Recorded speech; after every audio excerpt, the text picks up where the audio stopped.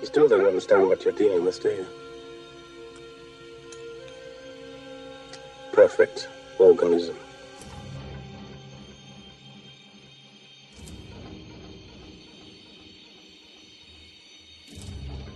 They cut the power. What do you mean they cut the power? How could they cut the power, man? They're animals. I watched it too with trackers.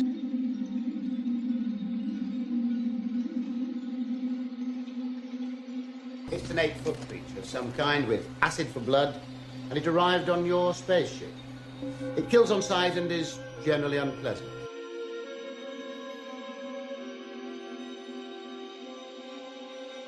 It's a queen. How did you know that? She'll breed. You'll die.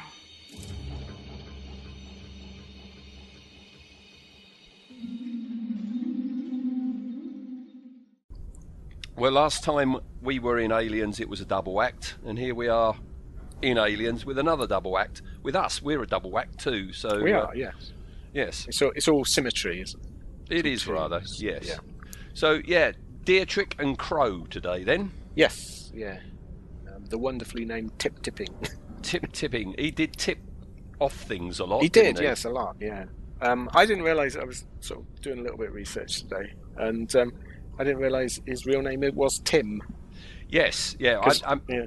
I mean, that's why, yeah, all the Colonial Marines, apart from Hicks, their first name is the first name of the actor who portrays them. And, yeah, Tim Crowe, Crowe. Yeah, weirdly, that was pure coincidence, wasn't it? It wasn't planned or anything. No, I mean, Tipping, his real name is Timothy. Tim. But trouble is, I imagine you're very much like me. If someone mentions Tim, who do you think of? It's going to be one of two things, isn't it? Tim Nice but Dim. Oh, right. Oh, one of three. I think Tim Brooke Taylor. Tim Brooke Taylor, yes. Or Tim the computer from Tomorrow People. That's one for the Tim. Old people, yeah. Yeah, no, I was thinking of Tim Nice but Dim. Yeah, you don't think of a big butch Colonial Marine being called Dim. Or Timmy. Timmy, yeah. Wasn't that Ronnie Corbett? He was a Timmy in that one where he lived with his mum and dad. Sorry, yes. Yeah. Timothy. Language, Timothy. Yeah. Timothy is not a rock-hard Colonial Marine name. No, I can see why if you're going into the stuntman business, why you would change it to Tip. Yes, or the SAS. He was in the SAS as well. Oh, was he in the SAS? Wow. Yes, yeah. You're Tim. No. But even more weirdly, Dietrich is Cynthia? Yes. Yeah. A Colonial Marine called Cynthia. Cynthia. Can you imagine? It's like, I've sent for some Colonial Marines, they'll come and rescue you. Who are you sending? Cynthia and Tim. No, you've called my aunt and uncle. No. Yeah, they're not traditional soldiers' names, are they? Really? Not rock hard at all. No. Okay, a double act because, and especially the case with Crowe, he's not in it much, is he? No, he's not. No. I've paired him up with Dietrich. Okay, so all right, on the Sulaco we go then, and they're waking up. And when we have Drake say they're not paying me enough for this shit, we have Dietrich's first line because she's next to him. Not enough to wake up to your face, Drake. Yeah, she goes. She's a bit sarky, isn't she? She's a bit sarky. Well, you know, I wake up and I'm in a bad mood, and so. I'm presuming when you wake up, your missus doesn't immediately insult your looks. Well, I don't know. She might. No, but I do to her. Yeah. Oh, fair enough. Yeah.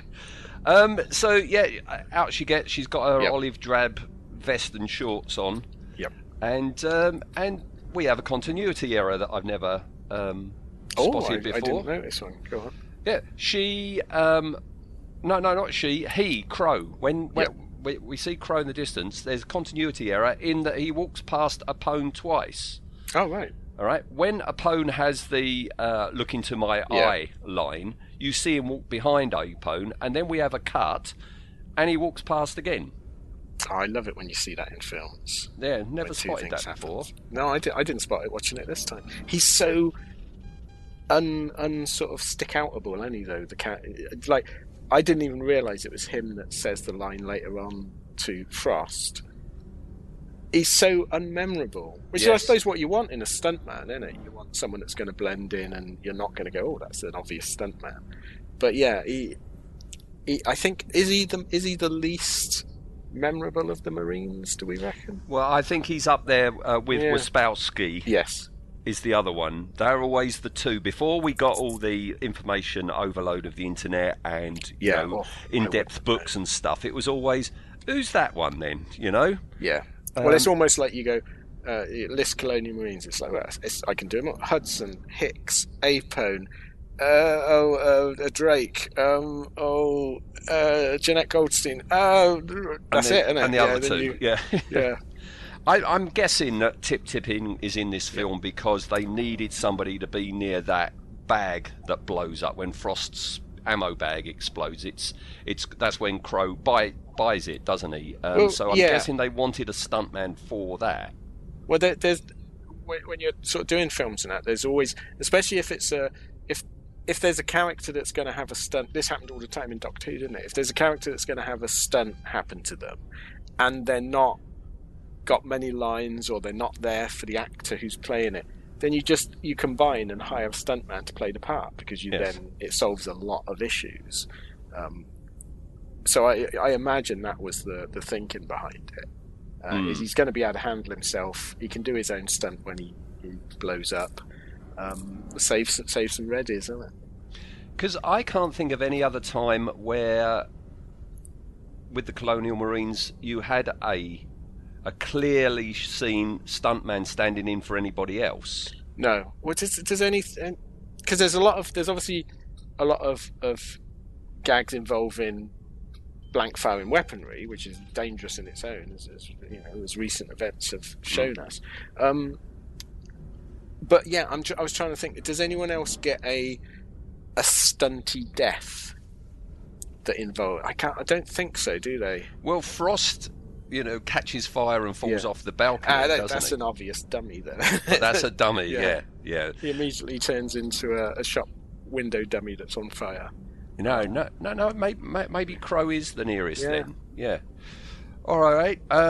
So talking about Dietrich, when they're having their breakfast, she smiles at the corn cob up his ass line. Yeah. And when you next see her, she's practicing her moves with Frost. Yeah. I get the feeling she's a bit of a ladette, isn't she? I think, you can say that about all the females, I think. Yeah. When Gorman does his pep talk and everything, you can't really see Crowe. He is there, but Gorman is blocking him through most of the scene. You can't see him at all. Yeah, he didn't. He didn't pay the cameraman or anything enough money, because he's definitely blocked. Because I always look online and think, where do these characters appear? I want to watch them bits. And almost all of the Wikipedia articles mention he was there at the briefing for that Ripley gives and that. And I thought, oh, that'd be a good scene. I'll get to it. And you just don't see him, do you? He's hidden. No.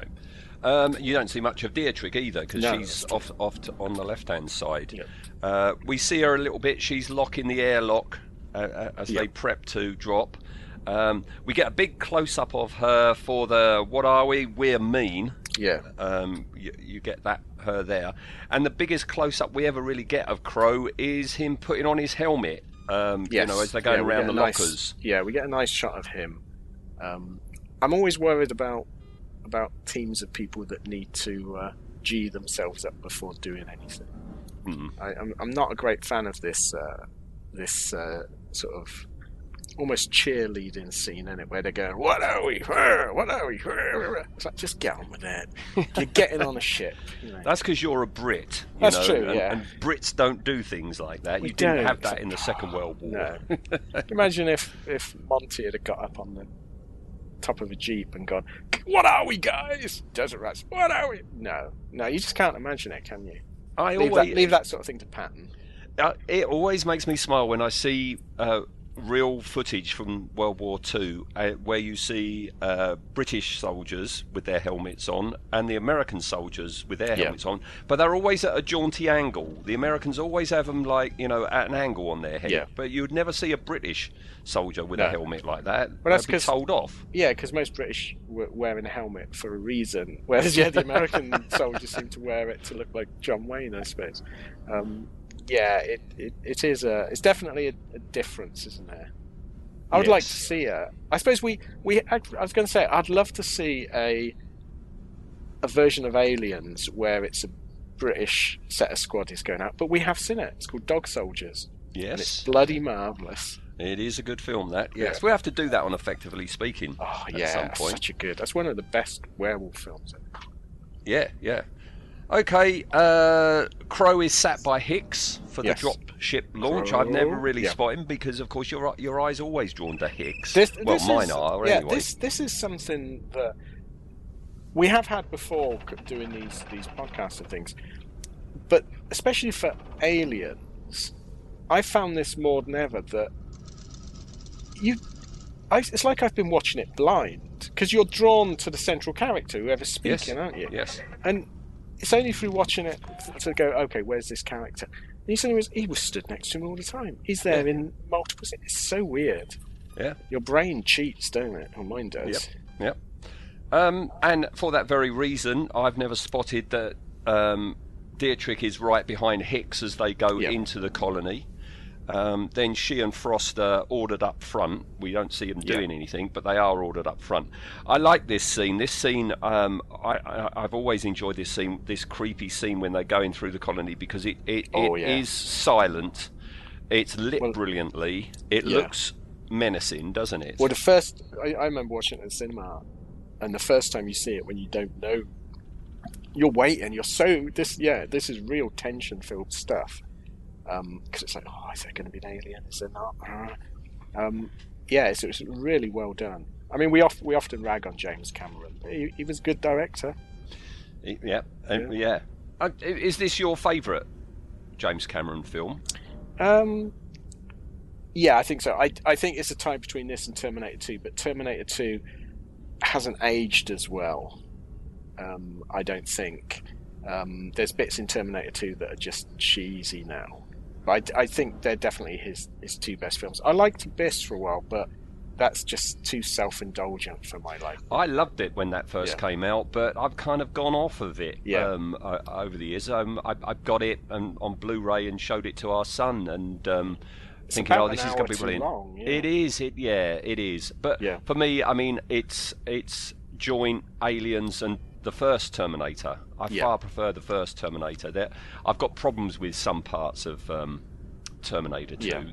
I do like the first Terminator, but it does. I mean, it belies its budget in places. But his later stuff, like I Can't Abide Titanic, Avatar was just Dances with Wolves. I think he's another one of those directors that needed to prove himself, and now he's proved himself. He seems to have more interest in his other pursuits, and fair dues to him. You know? Yep. Okie doke.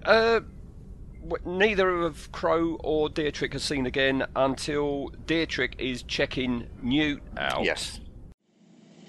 What's her name again? Rebecca. Now think, Rebecca. Concentrate. Just start at the beginning. Where are your parents? Now look, Rebecca, you have to try and help. Gorman, give it a rest, why don't you? Total brain lock. Physically, she's okay. Borderline malnutrition, but I don't think there's any permanent damage. Come on, we're wasting our time. And Dietrich says that this little girl's name is Rebecca. She's got malnutrition, but otherwise she's okay. Yeah. Her bedside manner is awful. But you would expect that, I suppose, from a combat medic. Yeah, she's a field medic, isn't she? Yeah. She's not used to checking out small children. No, I wouldn't have thought so. No. So we go down to sub-level 3 now, and Dietrich snaps off what she says is some sort of secreted resin. Yeah. But secreted from what? Yeah. Yeah. And again, you don't sort of realise it's her doing it, do you? You know all these lines, but it's like, if you had said who said that line, I'd go, right. But she gets some good lines in this. Yep. She's just about got another one. Top, we've got a live one where she finds the woman in the wall. Yeah, she. I was watching this and thinking, she's almost responsible for this. Everything that gets set into motion from this point on. because they're wandering. They're wandering past lots and lots of colonists that have been cocooned, and for some reason she wants to pull the head back of this woman and have a look. And this triggers everything, doesn't it? Everything that goes wrong after this point is triggered by this one event. So it's all Dietrich's All Dietrich's fault. Yeah, I reckon so. All right, if she had just kept her hands to herself. Well, what would have happened then? Because basically, it's the mines of Moria, isn't it? You know, exactly. This scene. If they had continued just going quietly along, how long would it have taken before the aliens started? Well, I'm not entirely sure they would have come out, because we know that the Queen is further down. I think they would have found all the colonists cocooned and almost gone with okay, let's regroup and think what we're doing. But I think sooner or later the aliens would have attacked. If they had actually, got elsewhere, they wouldn't have been ambushed like this. And people like Frost and Crowe with Spowski wouldn't have ended up the way they did. Well, they would have. I suppose it's this great. Like you get those World War II what if books. What if Hitler would have done this? What if Churchill had done that? That would be great, wouldn't it? What would happen if they had faced the aliens not in the nuclear reactor that they couldn't shoot, but fully aware, fully squadded with firepower? Yeah. They would have minced them, I reckon. And it's all down to Dietrich. Oh, hey. It's that Cynthia. Yeah, Cynthia. See, never send Cynthia in first. All right, so as I say, Mines of Moria, we get all the noise and everything. Apone says, go to infrared, people. So they do. Yeah. But it's Dietrich, because she's the medical. Maybe they don't show up on infrared at all. Why? I never understand why they go to infrared having just loosed off a flamethrower. Because infrared is heat. And they've just totally destroyed any benefit in detecting heat. I never understand that, and that's one of the things we'll be discussing the marine armor later. But I just everything else is so well done. And then they got that little bit of perspex flip down, which is infrared, and it's like, oh guys, no. But they can't. They don't show up. Well, they don't know. I don't know whether they don't show up on infrared. Or whether it's just too confused. But it doesn't work for them, does it? It doesn't do what they wanted it to do. Well, that's when it all starts kicking off big time, because just after she says maybe they don't show up at all, that's when she's grabbed by the alien. She's the first person we see grabbed by a warrior alien, I think, isn't she? She's the first person, because I was going to say she's the first person killed, but of course I don't think she is killed, because her life signs are still okay. Yes. But she gets grabbed. It's a great shot. I mean, the more you watch it, it physically just doesn't sort of work. I don't understand how the alien is getting her up the wall. And I imagine it's meant to be, it's using its tail to like a monkey or something to hook down, but it just doesn't work. All I get now looking at it is, that's some nice Kirby wire work. Yeah. I also like the fact it's much like the first film in that when you know the alien's there, you can clearly see it's there. Before it comes out and grabs her, you can clearly see that's not secreted resin, that's an alien suit. Yeah, but the first time you watch it, you don't. No. Because again, it's very well framed. It's like the alien in the Narcissus at the end of the first film. It's so obvious, but when you first watch it, it's genius because it looks like pipe work. This works really well. And here we get another example of Cynthia causing trouble, because she's grabbed and her trigger discipline is so bad that she immediately sets everything on a light, which burns old poor Frosty, the ironically named Frost. Well, he's thawed out. He's thawed out pretty quick. Yeah. Yep. He becomes a human torch. Yep. Turns into a dummy, falls over the balcony, and almost immediately a Crowe is killed because the ammo bag's on fire, and Hicks tries pulling him out the way. But it's a bit confusing, isn't it? Because Wierzbowski, I think, is the one that goes to try and retrieve the ammo bag, I thought it was Crowe. Is it well, Wispowski? I think it's Wispowski that tries to get... It's very confusing. I watched it about 4 times yesterday, and I couldn't quite work out. It looks like it's Wispowski that goes to grab it. Then Crowe goes to, like, push him out of the way. And then Hicks, I think, tries to grab... And I can't work out whether Hicks grabs Crowe or Wispowski. Then it goes boom, and then, obviously, it's Crowe gets flung against the pillar. And he must have grabbed... killed straight away. He must have grabbed Wispowski then, because shortly after that, you hear a cry off screen, and Hicks calls out Wispowski, doesn't he? Yes. Yeah, that was always the thing I thought he was saying. Where's Bowski? Yeah. Oh, Bowski. Yeah, we'll call him that when he's got his Have episode. they got Alexei Sale here somewhere? And we see his medical chart, and we know he's got no pulse. And the last time we see him, it's his bloody face. Yeah. When Hicks reaches it down to him, and that's the last time we ever see Crowe. Yeah. Yeah. The only time he gets a lovely close up, he's dead. Yeah. It's a shame. And that's that. I mean, Dietrich was taken off, presumably to be, cocooned, and Crowe is dead. So that's him. Dietrich either shortly afterwards had a chest burster or went up boom boom in the nuclear explosion. I'm not sure which one I prefer. If she was cocooned and she did get turned into an egg or whatever, then whatever she's turned into would be called Cynthia, wouldn't it? It would, yeah. Cynthia the alien. Was there an alien with a massive chin? She has got a big chin, hasn't she? Very wide-chinned lady. She's a bit ginger as well. I don't hold that against her. A ginger alien. No. What I'm saying is, if there was a ginger alien, that's Cynthia. Yeah, Cynthia the ginger alien. That's a children's book waiting to be written, isn't it? Right, get on it, Ian. Yeah. Yeah. Okay, so that's our 2 disposed of. Yeah. Normally we say about these characters, short but memorable. I'm not entirely sure that Crowe is that memorable. Well, Crowe definitely not, because for the longest time I didn't know who was Crowe or what he was called. Dietrich I've always known of because she's got lines. Yeah, and she gets some really memorable classic ones. lines. Yeah, some real classic ones. But yeah, she's definitely much more memorable than Crowe. I'm going with I reckon him and Wispowski are the least memorable, but I think Wispowski, because of the benefit of his name and that Hicks says his name several times, I think I wouldn't know what he looks like, but I would at least know there was a Marine called Wispowski. When you told me about Crowe, I had to say to you, didn't I, which one's that? Who's that? Yeah, what? Crowe? Yeah. Where's Tom Servo? Yeah. Wispowski obviously isn't going to get his own episode. No. He's going to be paired up with Frost. With Frosty, yeah. When we talk about Frost, Wispowski will be there. Okie doke. Right, so yes, you said earlier, a bit of talk about the armour. Yes. Okay. Do you think this is the most iconic sci-fi armour in history? Armour? Yeah, or military sci-fi military. Yeah.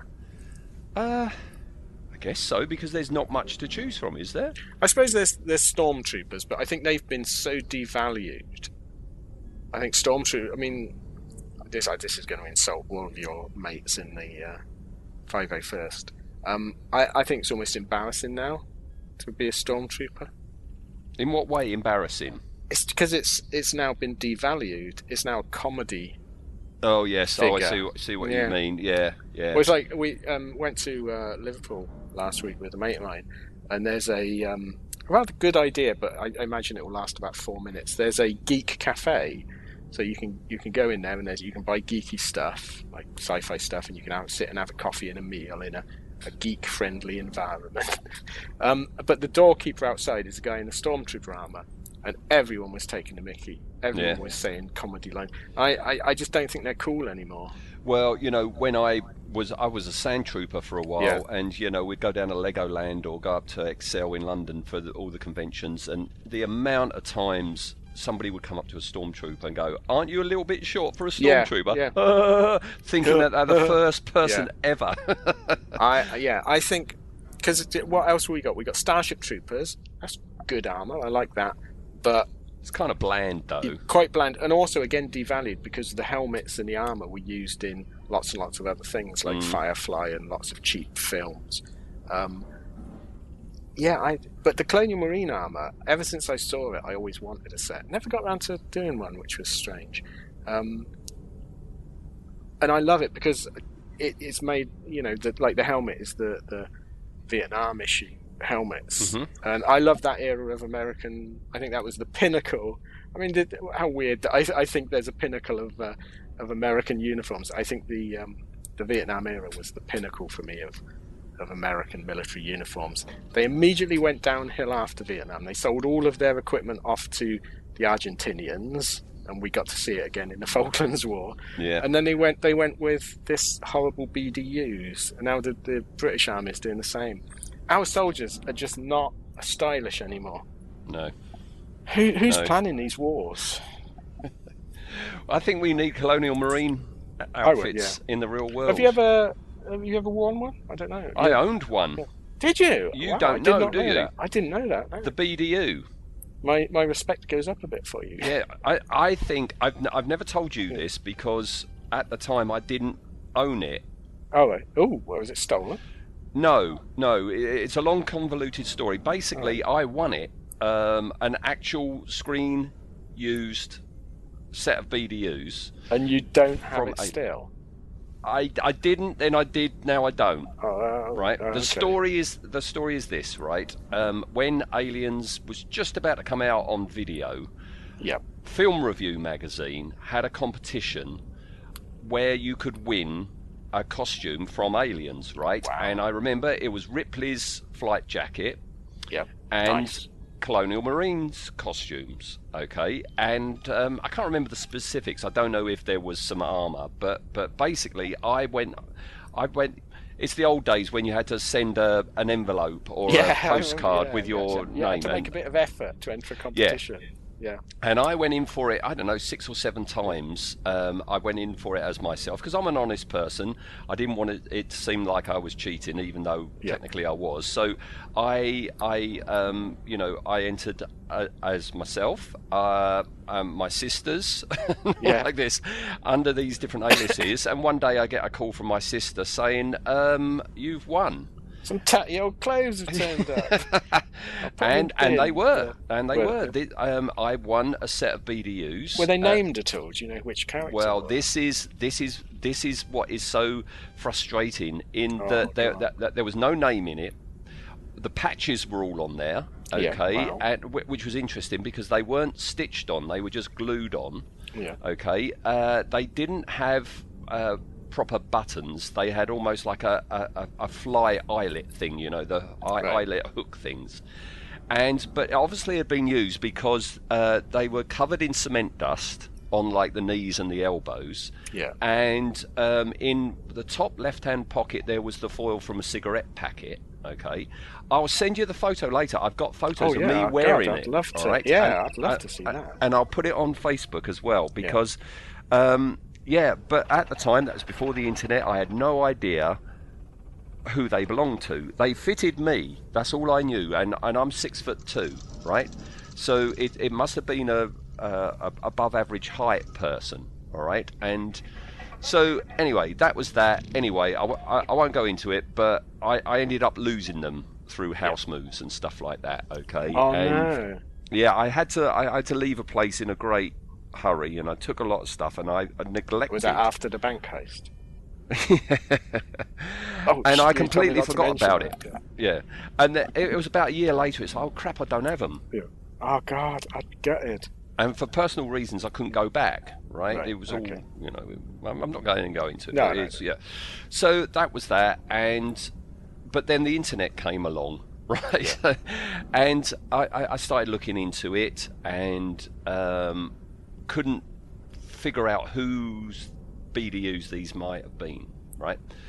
And eventually I got them back because when would this have been? This would have been about 2009, 2010. Right. I got back in touch with the place where I had been before, right? Okay. And because water under the bridge, wounds heal, everything, blah blah blah. And I went round, and they were still there. I very tentatively asked, "Do you still have these things?" "Yeah, they're up in the attic." So I went along and I got them, right, and I brought them back.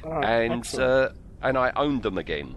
So I went on all like the Alien Legacy forums and places like this. Does anybody know who these are, right? And people were discounting certain people because of height. It can't be Hicks because Hicks has his sleeves cut off, doesn't he? You know? And we didn't know.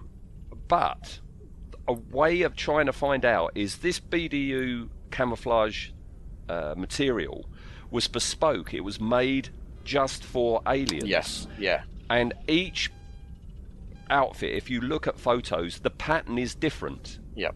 And so I was studying photos, and people were saying, can you take a photo of the, like, you know, the right pocket and things like this? We might have a match. But it was never conclusively oh wow, that would have been proven. fun to do though. It was great detective work. I think it was either boiled down to it was could be one of the actors' suits. They had more than one suit, and they just when the photos were taken, they weren't wearing the one that you own, or it was a stuntman's suit. Okay, but in the end, I sold it to the prop gallery. Oh God! Because I hope you got a good amount for it. I've got, how much did I get? About $3,000. Wow, something like that. They were in a filthy condition, you know, and I needed the money. I had serious money problems, so I had to drive off somewhere down near Windsor Way, and take them down because they wanted to inspect them, you know, and ensure that they were real. They had the I can't remember the name, the label in the back, you know, of the jacket. It was the costumers that was used, and etc. etc. So for a few years I owned a piece of aliens history, you know. Do you? I mean, I've done not with alien stuff, but I've done similar things where you've owned something that is a grail item and then you've got to get rid of it for money and stuff like that. I was going to say, do you regret it? But of course you'd want it back. Yes, but I had it for a while, you know. Would you? I suppose if that pair came up for sale for the same $3,000 you got, would you invest $3,000 in it now? No, I don't think so. I think you did quite well, because I know the prop store had a bit of a reputation at one point for really undervaluing stuff they would later try and sell at a massive... No, I was happy with that price. Well, I think that's a good, fair price. You know, I was desperate for money, but I wasn't so desperate I'd just take anything. No. If they'd said, you know, 300, I would have gone get stuffed, you know. I just imagine you taking them down to Cheshire Sci-Fi Fair and one of the dealers going... not a popular film, is it? Oh, give you a tenner. You could try.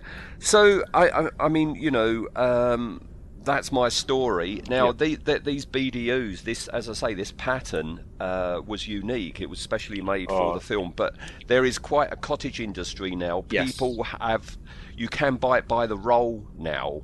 Well, I remember where, you know, back in my first round of costume making, and I wanted to do Colonial Marines, and I looked into the BDUs, and like Snake Plissken's trousers, they at the time it was either print it yourself or give up. And this is before you could like upload things to Spoonflower and get them to print it. You would have had to have painted the material yourself.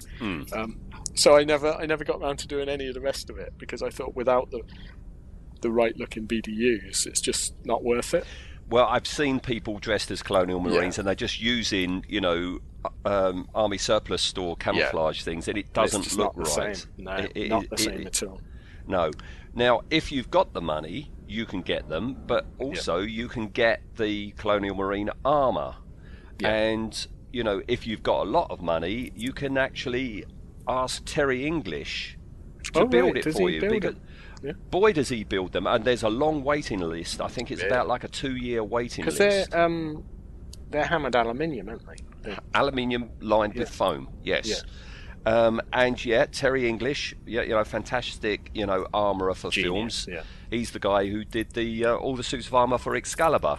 I met him once. I was trooping back in my Gorindon days, and I was up at London. I think I was at Excel, and he was there, and he had Colonial Marine armour there. He had young Mordred's golden armour from Excalibur. He had Helen Mirren's breastplate, Morgana's breastplate there. Very, very nice man, very charming, rather eccentric, incredibly small. He was tiny little man. He is an absolute craftsman, master of his craft. Yes, so. and if you don't mind waiting a couple of years, he will make you the armour to order. In exactly the same material, exactly the same way that he made them for each actor in the film. I remember there was, back in our sort of drone days, there was a company that made resin, weirdly not even fiberglass, but resin casts of supposedly off of one of the hero armour sets. And I remember seeing it at the NEC one year, and I saw them, I thought, I might invest in this. They were like 800 quid, some mad amount, and it was utter rubbish. It was really bad. But yeah, can you imagine getting one actually made by the guy? Because it is the real deal. I mean, there are kits out there, and pretty decent ones, vac form plastic and stuff, but no, he makes it in aluminium, in exactly the same way, and and we'll paint it. And when we talking about painting, that creates a bit of a problem for the reenactors, is the camo pattern on the armour is matching the colours, because there is one colour that doesn't exist anymore. Really? That are all Humbrol enamels he painted them with, and there's one, you must know it, it's called Brown Bess.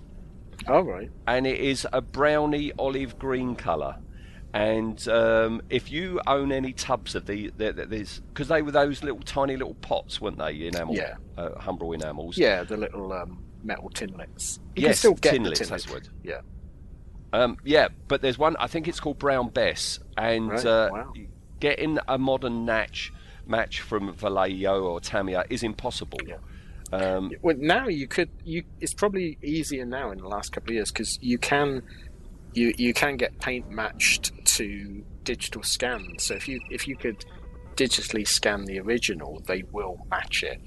But it's something. It's not just the colour. It's something about the properties of that Humbrol paint. In some shots, it looks more green. In others, it looks more brown. So it's like the reference shot you take. It might still not be right. And then because then you've got the other, I suppose, depending on how accurate you want to make them, if you're copying one of the hero ones, is they were all then sort of hand painted by the actors, I think, weren't they? You're exactly right. They were all given their BDUs and armour, and each actor was told to customise it. And we're going to be talking about that each time we talk about a Colonial Marine. We're going to point out what they did. We talked about this with Ferro, didn't we? With Fly the Friendly Skies on her helmet. That was her idea, and that, again, following the Vietnam influence, wasn't it? Yes. So that's what they did. Which is ironic, not having a uniform look to a uniform. Slightly different. What would you, if you had to paint your own, what would be on yours? Caroline Munro. That would disconcert the enemy. Are you running towards them with Caroline Munro on your chest? It would distract them, wouldn't it? It would, yeah. I'd stop them shooting at my face. Yeah. I don't know. What would I do? I don't know. What would you do? Mine would have a cat on it somewhere. It's got to be a cat. It'd have a cat on it somewhere, wouldn't it? I don't think any of the actors have put a cat on theirs. No. Can you imagine? We would be the least intimidating Colonial Marines running towards the enemy. You with Caroline Munro, me with a pussy cat on my front. You're going to hear running water, Ian. I've just got to get a drink of water because I am absolutely parched. So sorry about this sound effect. Is that because you were drooling when you mentioned Caroline? Yes. I sweated so much I need a drink. Yes. I hope she never listens to these sort of podcasts.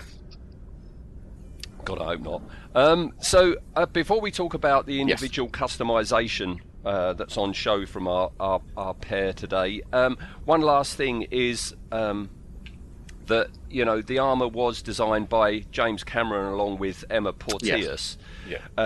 But in the original designs, they were meant to have a throat guard. Each Colonial Marine was meant to have a throat guard, weren't they? They were, yes. I think James Cameron said it interfered too much with the actors doing their acting. It must have been uncomfortable because that was aluminium as well. Yeah. Look, I looked up some images of them, and it looks like, as you would expect, it looks like the front companion piece to the bit that sticks off the back of the helmet at the back to protect your throat. I can see why they didn't sort of go with it. It's not intrinsic. Yeah, Emma Porteous, of course, famously for doing another lovely, one of my favourite sets of armour, which is the Stallone Dread armour. Yep, indeed. Yeah. Now, you did make one of them, didn't you? I did make one of them. I've seen you as Judge Dredd. Yeah. That was, I've spent a night in Nottingham with you. You dressed as Judge Dredd. Them are the days, weren't they? Yes. Them were the days. Again, so some talented old bods on this film. You know, give James Cameron his due there. He used the best. And I think that's why this film has stood the test of time. Yes, yeah, and he's a classic, and he's classic, iconic. Yeah. So, all right, customization. Yes, I tried to find some decent photos of Crowe. Again, not a lot online about him. There's the standard shots, so I don't know what he had as his customization. Well, all right, we'll talk about Crowe's customization first, shall we? Yeah. So he's on top of his, standard armour that he's got. On his chest plate, old Timmy had painted the phrase "the bird," okay, right, along with a wing emblem. See, I thought that, to me, it looked like, on his chest, it looked like a pentagram or something like that. But yeah, I couldn't find a clear shot at all of it. No, well, he's got that, and another piece of information, and I don't know if this is in the novelisation or what, but it says that at one point prior to the Hadley's Hope mission, Crowe had an elaborate colour portrait of his girlfriend printed on the rear of his armour, but opponent quickly made him remove it as he deemed it excessive, even for the loose-knit squad of Marines he commanded. Wouldn't it be funny if his girlfriend's name was Caroline? That would be... something. Yes. So that's his customization. Dietrich is a bit more elaborate. I guess old Cynthia. Well, I know she's creative. I've got a bit of information about her in a minute. Right. But she has a red cross and a blood drop tattoo on her arm. All right. Right. And that bandage. It looks like she's got a bandage around her hand. It's actually a samurai headband. Wrapped around her hand, and the Japanese characters on it translate to original and trust or believe. That's interesting. So I love this because I learn stuff all the time from you. I often wondered why she had a bandaged hand, because that hand always reminds me of Colin from the British Empire. Yeah. And I used to think, I wonder if she's got a sepurating boil underneath it. Saw, yes, yeah. It's a samurai headband. Now, in the helmet band on the front of her helmet, she's got a nurse's cordicus. Is that what you call it? A nurse's caduceus. The coiled snake. Yeah, that's it. And on the back, she had written the words "Blue Angel." Oh, right. And that's a terrible film. Yeah. And on her backside, on her backside, on her bum, on her bottom, on her derriere, yeah. She had written "Kiss my ... along with a drawing of lips in red. Fair enough. And don't be showing your body to the enemy, though. It's never going to end well. It's not no. And she's armed with an M240 incinerator unit, and carried a Heckler and Koch VP-70 in a fabric holster on her right hip, which was tied to her belt with a rope, similar to how Crowe wore his holster. So she's got a connection. I do. That's another thing I've never made, but I do fancy making, is the Colonial Marine pistol. I do like a chunky pistol. Put that on a t-shirt. As well as being the field medic, it was also her job to prep the unit's Cairo tubes before they entered hypersleep. Yeah. So basically she would be putting everybody to bed. Aww. Yes. Go nighty-night with Cynthia. Do you think she read them a story? I like to think so. I imagine she probably just swore at them. Yeah. And before we talk about the actors, Crowe, in the book, is taken alive to be cocooned during the ambush instead of a pwn. Okay. Fair enough. So, so in the book he was just knocked out or something? Yeah, I guess so. He's taken off. That's a like change, Cynthia. isn't it? That's a weird change. Yeah. What's going on there? And in the original treatment for the film, Dietrich actually survived most of the story. She got through the ambush here in the hive, and in the treatment she actually dies during the escape from the colony when the survivors attempt to flee in the APC, which hadn't been destroyed in that one. I wonder why they curtailed her role then. Because she's quite good. I mean, she's got a definite presence in the film, and she gets a lot of dialogue early on. Yeah. Perhaps it was to build up the no one's safe sort of vibe. If we're going to kill off someone that you've seen. Well, I mean, in that original treatment, they've got to get out the colony. They run to the APC. She's first to get to the door. There's already an alien inside. It pulls her inside, and then stray gunfire blows the APC up. Yeah. So she's blown up in the APC. Always check your perimeters. Yes, I don't think these Colonial Marines know such things like that. No, they don't. Yeah, they don't appear to be the cream of the cream, do they? No. Okie doke. Right. So actors then. If we talk about Cynthia first, Cynthia Dale Scott. Yeah, is her name. She originally read for the part of Vasquez. I could see her playing Vasquez. Yeah, very similar vibes. Yeah, but Jeanette Goldstein has stamped her mark on it, hasn't she? 100%. Yeah, and I said she's creative. Yes, she is, because after receiving a degree in sculpture from the Rhode Island School of Design, she joined a theatre dance company, which later fell apart. So she moved to London, became involved in the post-punk indie music scene before getting an equity card to work in the British entertainment industry. Oh, right. Oh. Yes. I'm trying to think if I've seen her in anything else. I don't think so. But... Well, she's got a rather meagre 4 in the way of genre tally, and one of them, the very first genre thing she was in, she was wardrobe assistant. So if you have seen Night of the Demons, you wouldn't have seen our Cynthia. Right. Okay? If it's the if it's the 1980s one, it is the 1980s one. Yeah, with Linnea Quigley in, then I think I have seen that. Yeah. Well, you might have seen something that she, fabricated. She touched. Yeah. She touched. So that's number 1. Number 2 was Aliens. Number 3, this screams quality. Invasion Earth. The aliens are here. That sounds like a Sci-Fi Channel type. I'm not sure what year that is. I mean, if it's video, it's straight to video. Yeah. And then her last thing was Hellraiser Bloodline. Oh dear.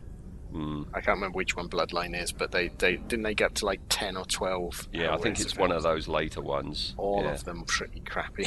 Yeah.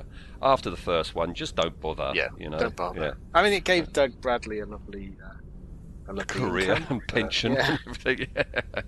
He's still living off of it now, isn't he? Yeah, why not? Yeah. So that's old Cynthia. Now we've got Timothy, old Tip-Tipping. Yeah, I imagine he's been in a few, but as a stuntman. Yeah, well, his genre tally, I'm including stunts as well as acting. Fair enough, yeah. But before he got into being even a stuntman, he was in the Royal Marines. Yeah. All right, I bet he didn't wear his beret at a jaunty angle. No. And, the 21st SAS Regiment. Fair dues. Yeah. You got to be good to get in the SAS. Yeah, creme de la creme. Yeah. Now, I know some ex-SAS, they took the actors to boot camp, didn't they? They did, yes. In training for the film. I don't know if Tip-Tipping was one of those and then was given the job of being Crowe. Can you imagine, though, that, like, they get this troupe of inverted commas actors together and they send them off to boot camp, and you've got some sort of normal soldier or sergeant telling them what to do, and Tip-Tipping's just rubbing his chin going, yeah. you do know, you've heard of the SAS. Yeah. I wonder if hilarious. I wonder if he got on with Apone, because the guy playing Apone, he was ex-military as well, wasn't he? You know, I imagine they got on. Military tend to bond, don't it? Yes. It's got to be a unique experience. I didn't know this about Tip-Tipping. It's so sad. how he died. Oh. Because, do you remember the show 999? It doesn't ring a bell. Was it like a live action? No, it was a reconstruction show. They Yes. reconstructed real life accidents and yes, near misses and things like that. Yeah. And Tip Tipping was reenacting a skydiving accident, and his parachute failed to open. Oh God! So by reenacting a skydiving accident, he That's died. taking method acting too far, isn't it? That is a bit too soon. Yeah, Too soon? I don't know. But isn't that tragic? That's horrible. What yeah. a stupid way to go. To be fair, I think of jumping out of a plane at any time is not a Well, that's not naturally natural. tenable position, is it? Mind you, flying in an aeroplane's not natural. No, so, that's true. Yeah, you're right there. Yeah. Yeah. Now, I thought, before we talk about his genre tally, I thought of you twice when looking into his history, right? Because, he was mainly a stuntman, and some of the stunts he did for Dempsey and Makepeace. All right. Oh, did he double for Aglinnis? Tipping in a blonde wig. Yeah. There's an image. Death Wish 3. All right. did Oh, yeah, stunts that on was filmed in Milton Keynes. That's a god-awful film. Shocking film. Casualty, he did stunts. All right, okay. Now, these are the two that made me think of you. He did stunts for Cannon and Ball. Did he? By Yes. golly. Yes. So you have Was a connection. Your beloved Boys in Blue TV show? Yeah. has an Aliens tenuous connection. Oh, well done. See, my respect for him has gone right up there now. Yeah. Well, I mean, it'll SAS go- is one thing, but doubling for Bobby Ball. Although he does have a touch of the Cannon about him, doesn't he? I could see him doubling for. Yeah. For So Tommy. he could have worn a blonde wig to be Glynis in Dempsey and Makepeace, and a black perm to be Bobby Ball. Yeah. But also, your respect's going to go up a bit higher Oh, God. because he was in Bottom. Really? He acted in Bottom.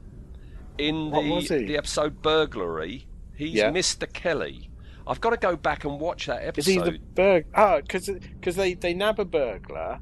Oh, and then tape him to the ceiling. That's right. They take him to the ceiling. And then they're feeding him a lovely cold tea that's got rat poison in. Don't they try getting him down by hitting him in the crutch with a broom and stuff like that? I wonder if he's the burglar that sat in the chair. That would make perfect sense, wouldn't it? We got to. Yeah, I'm gonna have to watch it again. Like, straight as it's over, I'm gonna have to watch it. All right. Okay. This man's now a god to me.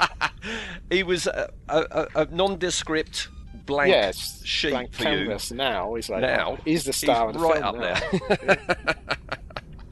All right. So Because say what you like about Sigourney Weaver, she's never acted with Cannon and Ball or Eddie and Richie. No. As far as I'm aware. Well, she's still around. Mind Yeah, you, still Cannon and got Ball time. aren't. No, that's true. Well, yeah. half of them aren't. All right, okay, so genre tally, he's got a far more respectable than 4, 22. All right, so here we go. Tipping. The first ones are stunts, but I think you've seen all of these. Crowe. Yep. Space Raiders. Yes, I've seen that. God, that's not a good film, but Indiana Jones and the Temple of Doom. excellent. Wow, he's Yeah, getting good. he's been in stuff, and Brazil. Yeah. Excellent. Yeah. Return to Oz. Yep. And his first acting role is in Life Force. Oh right. Wow. And he played Man Attacked by Zombies. That was the part he was born to play. Doesn't narrow it down, but yeah, a film I have great respect for, even though it's a cheesy pile of old. It is, isn't it? Yeah. Yeah. Have we ever discussed that on? No, Andrew keeps urging me to do it. So yeah, you might have to come back for a second visit to Life Force. Underworld, he did stunts in Underworld. Oh, right. Okay. Then Aliens, then stunts in Rawhead Rex. Right. Yeah. Not a bad film. No, I don't mind it at all. I really don't mind it. They didn't have any money, you know. No. But no, It's good suit. Yeah, it is. It is. Was he Rex? Mate? No. That was some German guy who was like 7 foot tall. Yeah. Willow. He did stunts for Willow. And here we go. Your respect for him's going up even more because he's been in Doctor Who. Really? Yeah. Go on. Two times in Remembrance of the Daleks. Right. Right. Part 1, RAF man killed by Dalek. So he must be one of those he's soldiers. the guy that's on the cable then. You know, Yeah, being pulled back into the corrugated iron fence. Yes, yeah. Oh, God. Yeah. Well done. And then get this, right, part 4 of that, he's the man who guards Mike. You know Mike, who's the traitor. Yeah, he karate chops him sort of thing, doesn't he? Yes. Knocks him out, yeah. That's That's Tip-Tipping. Tip-Tipping. I'm going to have to drag that out and have a watch. Yeah, so tonight you're watching Bottom and Doctor Who. Indiana Jones and the Last Crusade. He's the tank driver in, the horse chase tank thing. Batman, the 89 Batman, he did stunts in that. And back to Doctor Who, right?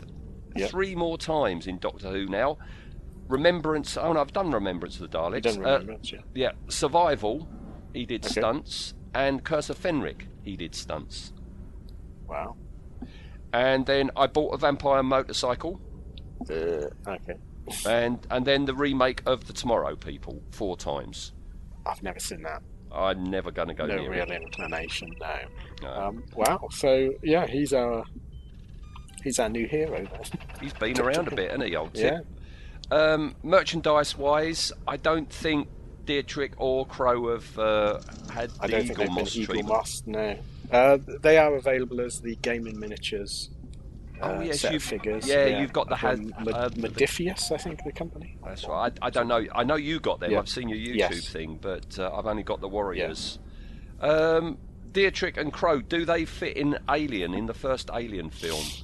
It's hard to tell with Crowe because we don't really see we don't him. really know. I could see Dietrich, if she hadn't taken a military career, I could see her as like the Lambert style, being very sarky. Yeah.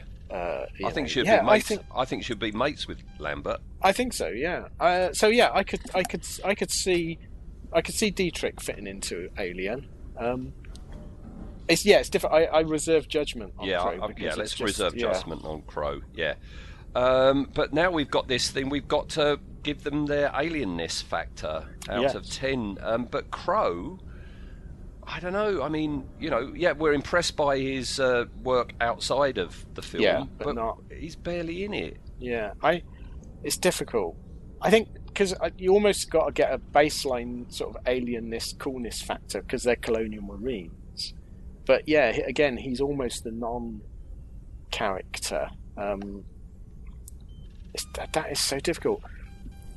What did we give Van Leeuwen? You gave Van Leeuwen. You gave him a 4. 4. I think that's fair for Crowe then. Well, that's what I've given him. I've given him a 4. All right. So, for the very first time ever, somebody is sharing their escape pod. Crowe gets to get in the escape vehicle with Elgin.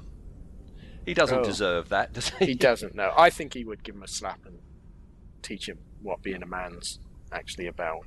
I don't think he would get on with Elgin. No. But Dietrich, I quite like Dietrich. I think, it surprised me that the actress isn't done more acting stuff because she's very good in it. She's definitely got presence. She's nicely mouthy. She gets, like I say, I was surprised to realise she gets a lot of very famous aliens lines. Yes. But you're never looking at her when she says it because you're always looking at somebody else. Yeah, exactly. So I'm going to go up to a 6 for her, I think. Snap again. Yep. I swear I've got a 4 and a 6.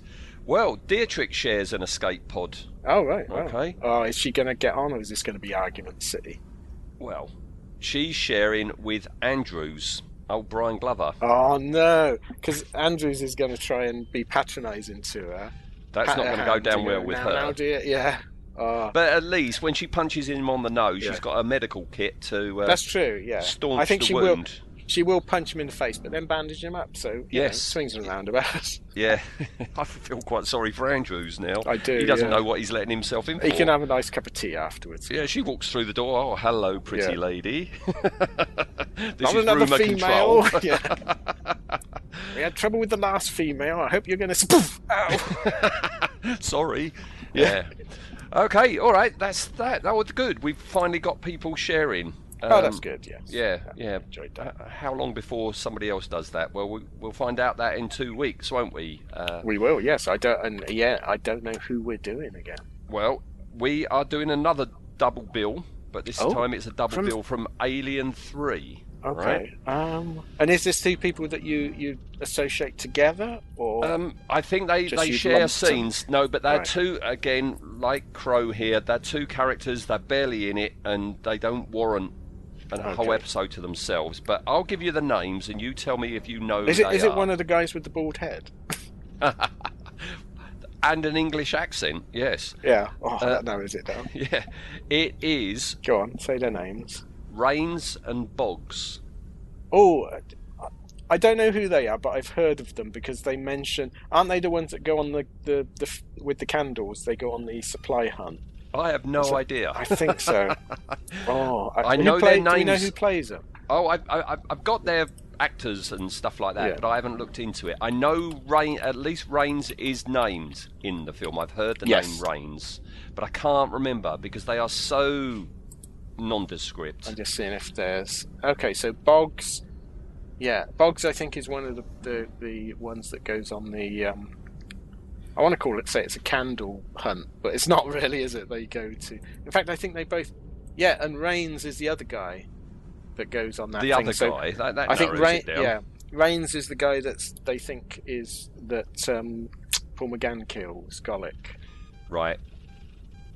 So so we've only literally got about 2 minutes of film to watch. That's why we're doubling them up. Yeah, I think that makes sense.